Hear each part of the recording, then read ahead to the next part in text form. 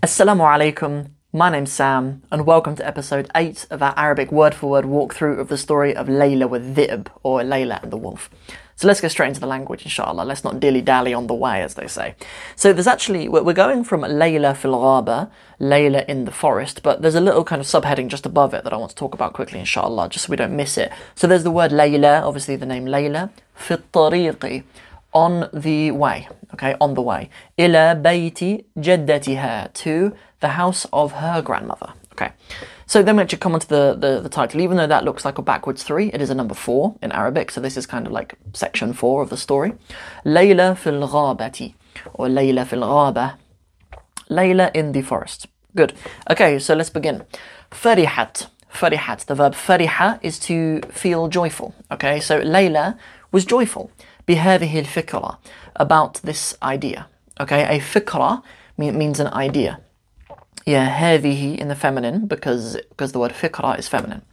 Good. أنساها الفرح.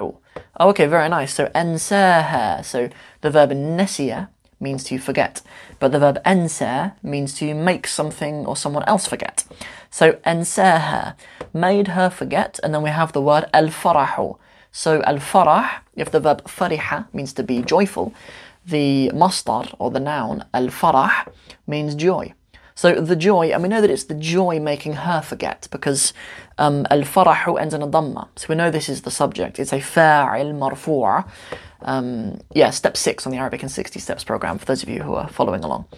So the farah, the joy made her forget.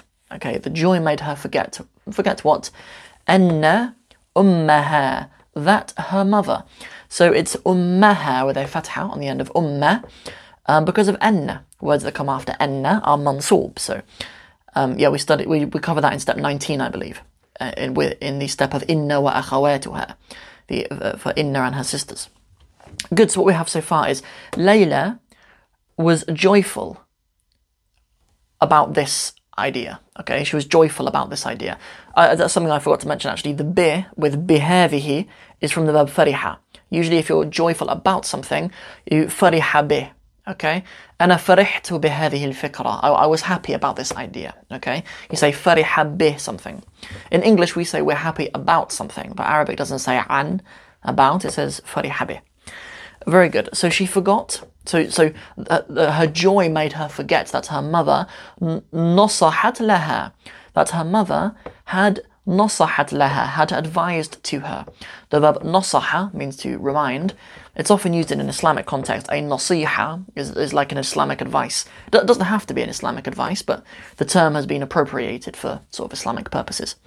Hence the hadith where the Messenger of Allah sallallahu alaihi wasallam says, ad-dinu nasiha, that the religion is a nasiha. The plural of nasiha, for those of you who are interested, is nasa'ih, by the way. Good. So she forgot that her mother advised her. بأن تخلي بالها. Good. بأن had advised her to تخلي بالها. So I don't know if you remember the expression خلي بالك that we learned in a previous video. It means like watch yourself or take care of yourself or something like that. So she forgot that her mother had advised to her that she should take care of herself للطريق, on the journey. وتكون منتبهة. Good. وتكون. So تكون from the verb كان يكون.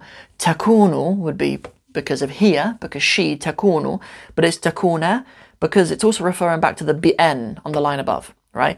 بأن تخلي, and also بأن تكون. Okay. So that she should also be منتبهة. She should also be careful. Okay. Or cautious, perhaps let's say, for منتبهة. ولا تشتغل. Good. So the same way with بأن تخلي وبأن تكون is also بأن تشتغل, and do not busy yourself. شغل means work. You could ask someone, what's your work or what's your job? ما شغلك? What's your work? شغل. The term مشغول means to be busy. مشغول. Good. بشيء آخر, and do not busy yourself with a thing with a other thing, with anything else, basically. Good. لم تلتفت إلى أن دخولها. Good. وَلَمْ تَلْتَفِتْ, and she did not turn around. The verb التفت means to turn around. She did not turn around. إلى أن دخولها وحدها. She did not turn around to that she was أن دخول, that her entering وحدها, by herself, في الغابة, in the forest. يعرضها للخطر. Good. The verb عرض, which is used here, form 2 of the verb عرض.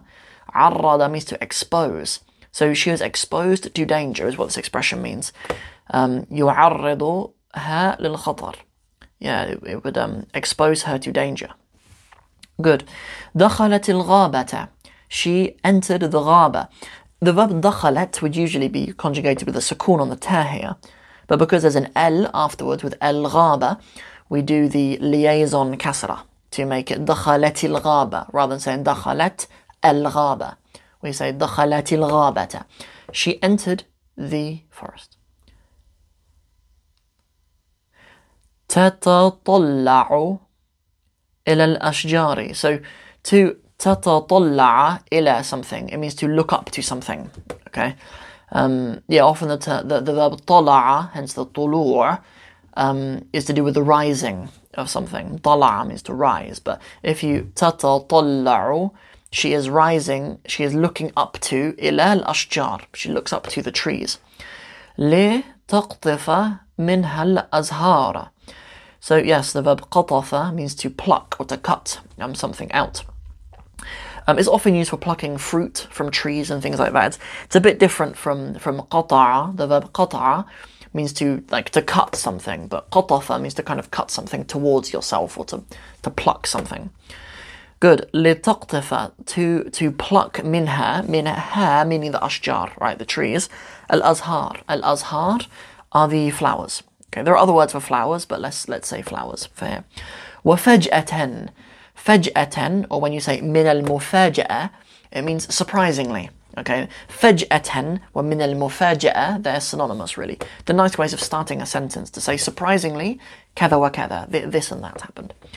رأت الذئب, and to her surprise, she saw الذئب, she saw the wolf. لم يكن بينها وبينه إلا خطوات. Very nice. لم يكن, there was not, or it was not. بينها وبينه, between her and between him. Why can't we just say بينه وإياها or something? Why can't we just say that? Why can't we say between him and her? Well, in Arabic, if you use بين with a pronoun, so for example, بيني, between me and you, we don't say بيني وإياك or بيني وأنت. You don't say that. You say بيني وبينك, between me and you. بيني وبينك. So that's what's going on here. Okay, there's بينها, between her, وبينه, and between him, which means between him and her. There was not between him and her إلا except خطوات, except some steps. You might have heard the term خطوة before, meaning a step. مثلا العربية في 60 خطوة. For example, Arabic in 60 steps, but خطوات is the plural. Very good. خطوات, except a few steps. There was not between the two of them except steps, meaning except a few steps. He was only a few steps away. الذئب الماكر جعل ينظر إلى ذات الرداء الأحمر. Very nice. So, الذئب الماكر. The verb makara means to scheme or to plot. So, الذئب الماكر. So the plotting wolf جعل ينظر إلى ذات الرداء الأحمر. So he جعل ينظر, the verb جعل really means to make something into something. ينظر means to look at something. إلى ذات الرداء الأحمر. So it's saying he started to look at her, basically. Good. ذات الرداء الأحمر is the Arabized version of Little Red Riding Hood. But what it really means is the owner of the red robe. Okay, الرداء means the robe, and al-ahmar is the color red. Good. Good. Okay, good. What's next? So, الذئب. Good. الذئب. The wolf. لم يمسها بسوء. He didn't touch her with evil. The verb massa, massa means to touch. Yeah, this video is probably going out after my video on reciprocal verbs that I found in 2 hadiths, and there's a reciprocal verb form 6 verb, tamassa, which means to touch one another. It's used in the Quran as a euphemism for like intimacy between spouses. There's an ayah in Surah Al-Tahrim or Surah Al-Talaq, I think, قَابَلِ أَن يَتَمَاسَّا, but before the two of them can touch one another. But what it means is be intimate with one another. Anyway, so the verb massa means to touch. He did not touch her bisu, he did not touch her with evil or bad. لم يظهر لها أنه يؤذيها. Good. So, لم يظهر لها. It did not become apparent to her that he would harm her, right? Good. Yeah, لم يظهر, it did not become apparent لها, to her, أنه, that he, this sa is a future tense, sa, or like short for سوف. يؤذيها is from the verb آذى, I believe a form 4 verb, آذى. It becomes آذى, يؤذي, just like آمن becomes يؤمن. It's conjugated just like that. يؤذيها, that he would harm her or hurt her, right? The verb آذى means to hurt. قال لها, he said to her, أنت هنا وحدك يا صغيرة. You are here by yourself, يا صغيرة, O little one. Yes, أنت means you in the feminine. هنا means here. وحدك. وحدة, it means one. نعم, alone, right? It means alone. وحدة, and then with a pronoun on the end, it means alone. Alhamdulillahi wahdah. Praise is due to Allah, him alone. Wahdahu, him alone. But here this is huna wahdaki, you alone. Are you here, you alone? Ya saghira, oh saghira. The term saghira, it does just mean small. It can be used as an adjective to mean small, but when you use it on its own like that, it sort of means little one. It's quite a nice word actually to use with people's children. If you want to ask people how their children are, kayfa sighar, how are the little ones? Right, or if one of my friends had a baby girl recently, and I said kayfa saghira.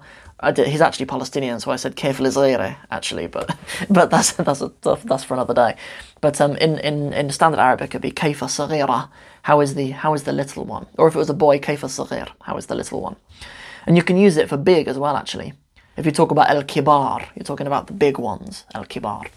Anyway, that is everything for this episode. Thank you so much for joining in and tuning in for another episode of Layla wa Dhi'b. I hope you have learnt very, very much in this particular episode, so thank you very much for watching. To continue, I'm going to stick a little video there that I recommend you guys watching, or if the next video, episode 9, has come out, then just follow along in the playlist, inshallah, and I'll see you guys in the next one. Assalamu alaikum wa rahmatullahi wa barakatuh.